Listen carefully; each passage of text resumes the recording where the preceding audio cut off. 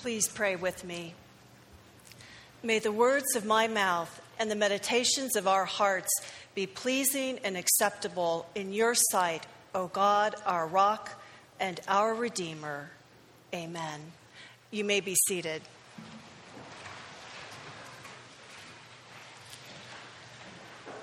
Saint Teresa of Avila once said that this life is like a bad night in a bad inn. I think there are times that we can relate to that because life can be unfair, tough, filled with all kinds of difficulties and problems. We may be disappointed in the way our life has turned out, or perhaps we are discouraged, feel alone, afraid, exhausted, or are uncertain about the future. Sometimes we get the feeling that we are the only ones left who care, who are really trying. We may be at the place of saying, "This is enough. I've had it. I'm through." And even though we don't verbalize it, we feel as though God has let us down, has somehow disappointed us.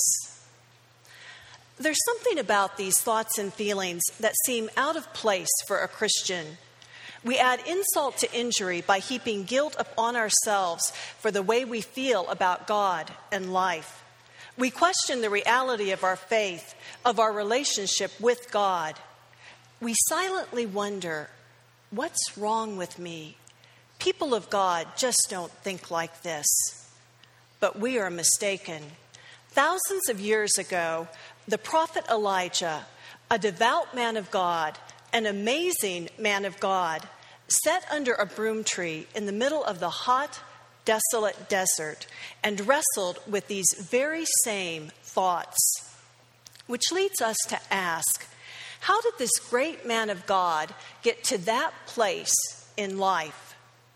1 Kings 16 tells us that Israel is in a bad way. King Ahab and his wife Jezebel are the definition of evil. Together, they lead the Israelites into worshiping the cultic god Baal.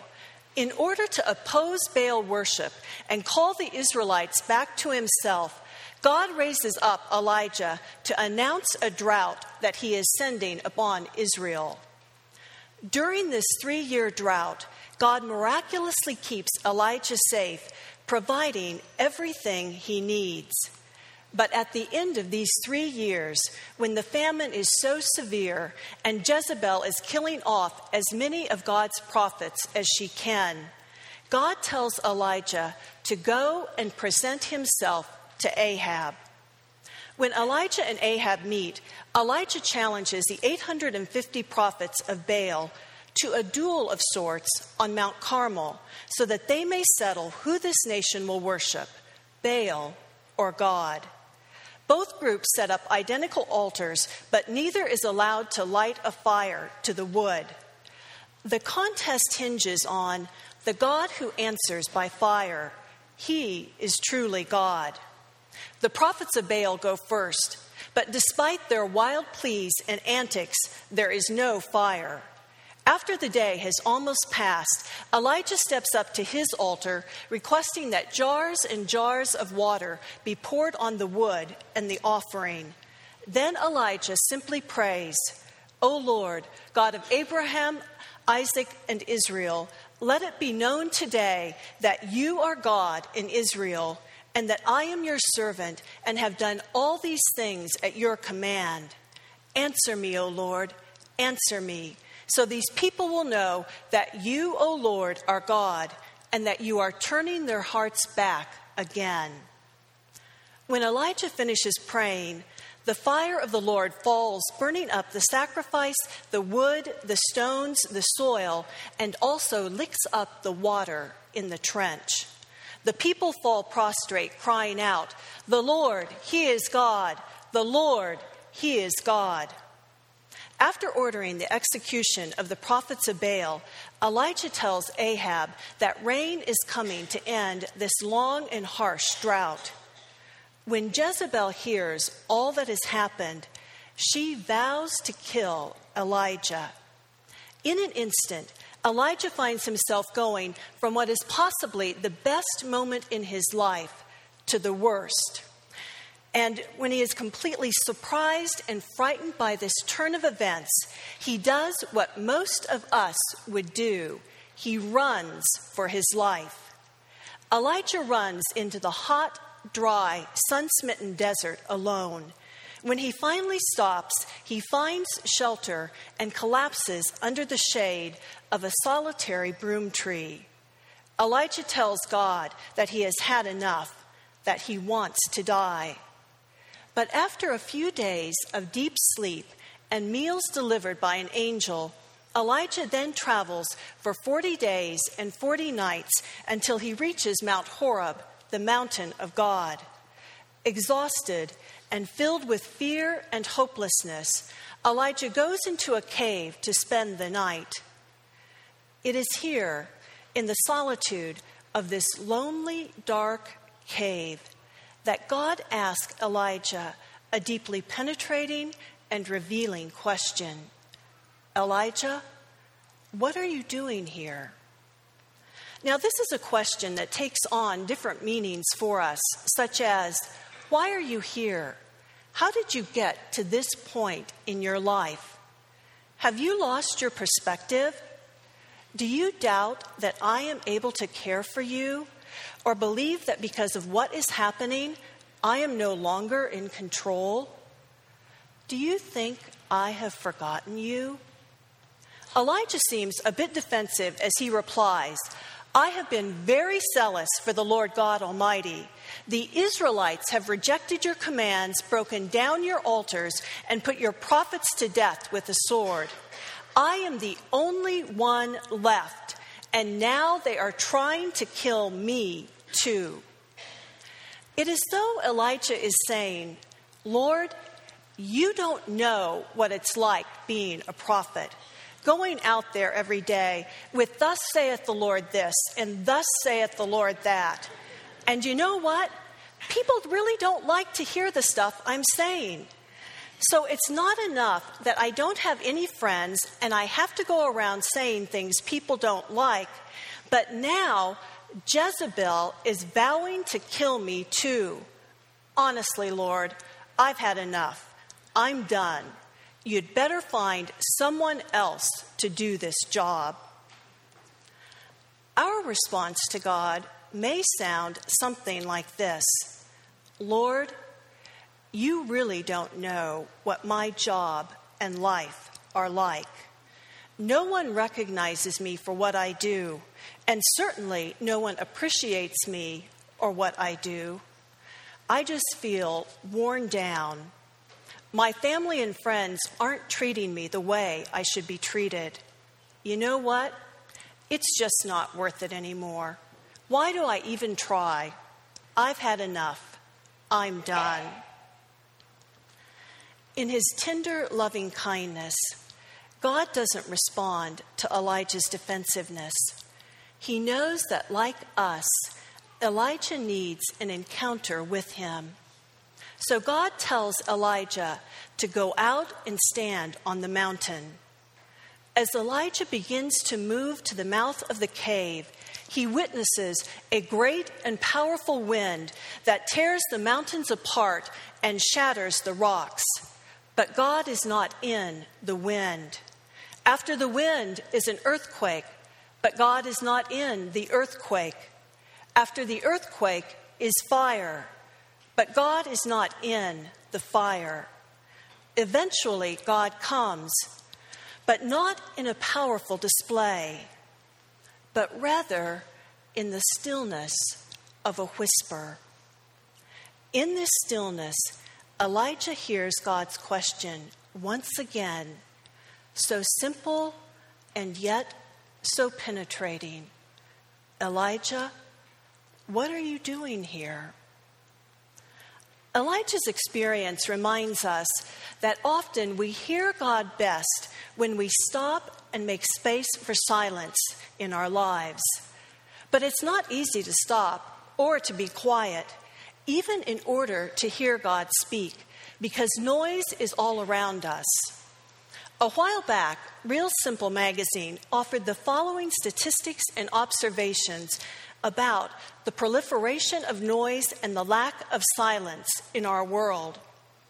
In 1920, a Nebraska inventor designed the first automobile alarm.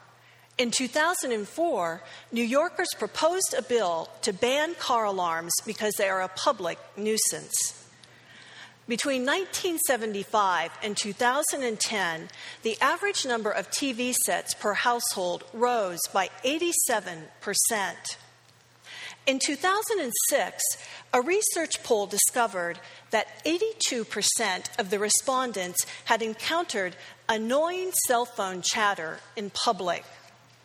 Amazingly, only 8% of the respondents felt that their cell phone habits were ever irritating to others. We tend to view silence as something we need to fill because sometimes the quiet is unappealing or unsettling to us, or maybe just because we're used to having some type of continual noise in our lives. But learning to stop and make space for silence in our lives allows us to hear God. It is in the silence that we may experience a deeper awareness of God and His love for us. It might even be that there is some knowledge of God that can only come in the stillness as we bring Him into our lives, our concerns, our fears, and pain. When we bring God into our lives, we learn that things that seem out of control to us are not to Him. And we soon discover that God does not rely on us, but rather we rely on Him. In our stopping, we would also begin to see and experience God working out His purposes with infinite tenderness and mercy on our behalf. Like most of us, Elijah learns the need for stopping in the middle of life's difficulties. And as he does, he finds himself in a place to hear God's gentle whisper to him.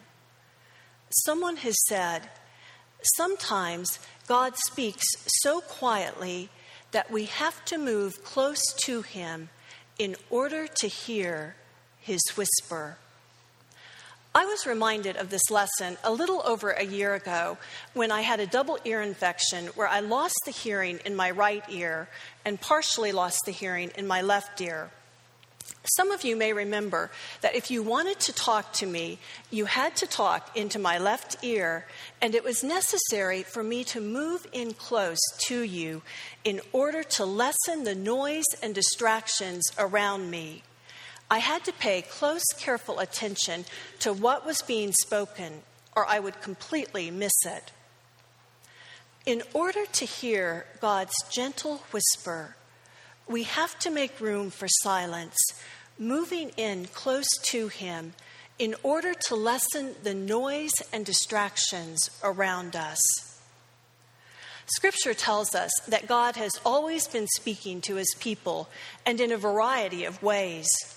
We may hear God's whisper through reading Scripture, through praying, through hearing God's word spoken, through the ministry of the church, through connecting with each other in the body of Christ, or in nature, God's creation, through distinct thoughts, or through others in their godly counsel to us.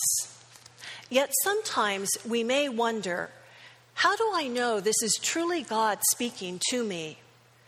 We can decipher God's whisper because it brings honesty and truth into our lives that lead to peace and joy. Not necessarily freedom from trouble, but always peace and joy.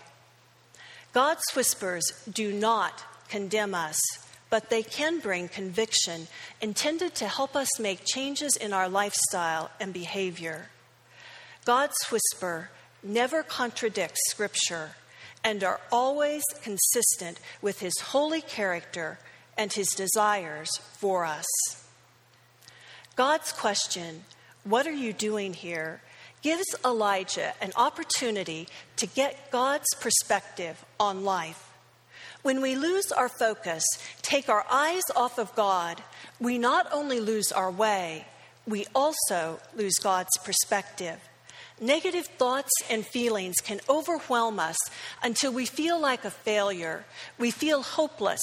We worry that nothing will ever change, that God can no longer use us. We feel stuck, trapped by our circumstances, concerned that life is so messed up, nothing good can ever come from it. Which is why losing our focus and God's perspective gets us off track in life and sometimes leads us to crashing. This is embarrassing to admit, but a few years ago, following an event here at the church, while backing out of a parking space, some people ahead of me in the parking lot caught my eye. Stupidly enough, as I was watching the scene unfold in front of me, I continued backing up until something else caught my attention: the fact that I had just backed up into a parked car. Thankfully, for our car and the car I hit, I was moving very slow. Immediately, I stopped. Yes, I know. Then I stopped, got out of my car to see what damage I had done. I then ran into the church to find the owner of the other vehicle, who was most gracious, and upon seeing their car said, "I can't even tell that you hit my car." Now, I'm guessing, after telling you this story, that I will be given full clearance anytime any of you see me backing out of a parking spot here in the church parking lot, or probably any place else for that matter. It is easy to lose our focus, and it is dangerous. Just a little over a month ago, when Nick Walenda was crossing the Baltimore Harbor by tightrope in preparation for crossing Niagara Falls, he slipped and almost fell. He shared that he always begins to get comfortable as he nears the top because he knows he is almost done. He said, "That day was a wake-up call to me about not losing my focus." Listening for and hearing God's whisper helps us regain our focus and God's perspective and purpose for us as we lovingly hear Him speak truth into our lives. Even when we seemingly hear nothing from God, this time is never wasted. To sit in God's presence, to reflect on Him, to know Him and know that He is God is always beneficial to us. In Psalm 46:10, God says, "Be still and know that I am God." In Psalm 62:5, the psalmist declares, "For God alone my soul waits in silence, for my hope is from Him." As God and Elijah talk, Elijah begins to gain clarity as he sees that even though he believes life is done, God does not. Elijah is given new purpose and meaning in life when God tells him to return to Israel and recruit new leadership. From God's point of view, Elijah's failures have not made him unfit for further service. God restores Elijah as he tells him that he has a new work for him to do. God also says to him, "Oh, and by the way, Elijah, you are not the only one left. There are still 7,000 people in Israel who serve me." God's penetrating question brings clarity to us as well, as it reveals God's gracious, loving heart to us. This question calls us to re-examine our position in life, where we are, what we are doing, the direction we are going. This question of God's reminds us that we can't stay where we are and move forward with God. At some point, we must realize that we can't live in a continual state of negativity, in a continual place of hopelessness, as though nothing can or ever will change. But we also need to understand that we can't get out of this place of hopeless negativity, self-pity, and uncertainty on our own, which is why God's question is so vital. What are you doing here is intended to open our eyes to God's loving, transforming presence as we begin to regain our focus on Him and His perspective. Because of His deep love and concern for us, God invites us to have open and honest conversations with Him, to pour out our hearts to Him, because He cares about our thoughts and feelings. And as we do this, we are in a position to open ourselves to the new opportunities that God has for us, to join His work in this world, individually and corporately, as the people of God. God has plans for Elijah that he can't begin to dream or imagine while he is under the broom tree or hiding in the recesses of the cave. Elijah becomes an even greater prophet than he was. He becomes the rallying cry for Israel, even to this day. When John the Baptist comes, people call him the coming of Elijah. Elijah, along with Moses, are with Jesus in the Transfiguration. At the Seder supper, an empty chair is always left for the prophet Elijah. All of this is possible because of God's loving grace and faithfulness that sees Elijah's life beyond the moment. Our hope is that the God who has great plans for Elijah has a great plan for us too. And God does have a future for us as individuals and the church that are so far beyond anything we can think or imagine. Think back to where you were 5 or 10 years ago. Think of where God has brought you and how He has blessed you. If God can do that work in those few years, then think what He wants to do in the years to come. I understand for some, the thought of doing more is overwhelming. You may ask, how can I do more when I barely have the time and energy to do what I'm doing now? It is only through God. God alone gives us tasks to do, which He will then equip and enable us to complete as we listen to His whisper and obey. Our willingness to listen for His whisper and believe what we hear is also rooted in our ability to grasp the truth that God is with us and has a future for us. We must deeply embed this truth in our hearts and in our minds so that no matter what is happening, we will always know that God reigns and is in control. Whether we are under a broom tree or hiding in a dark cave, whether we are feeling overwhelmed or scared, whether our children are making decisions we wish they were not, when our jobs or the people we work with disappoint us, frustrate us, or hurt us, when grief, pain, or loss wash over us like the waves of an ocean, still, God is for us and with us. God can and will use the circumstances of our lives to accomplish His purpose. But we need to truly believe that God reigns and is in control. We need to grab hold of this truth because all of us have, are, or will spend time in the desert under a broom tree or hiding in the recesses of a cave.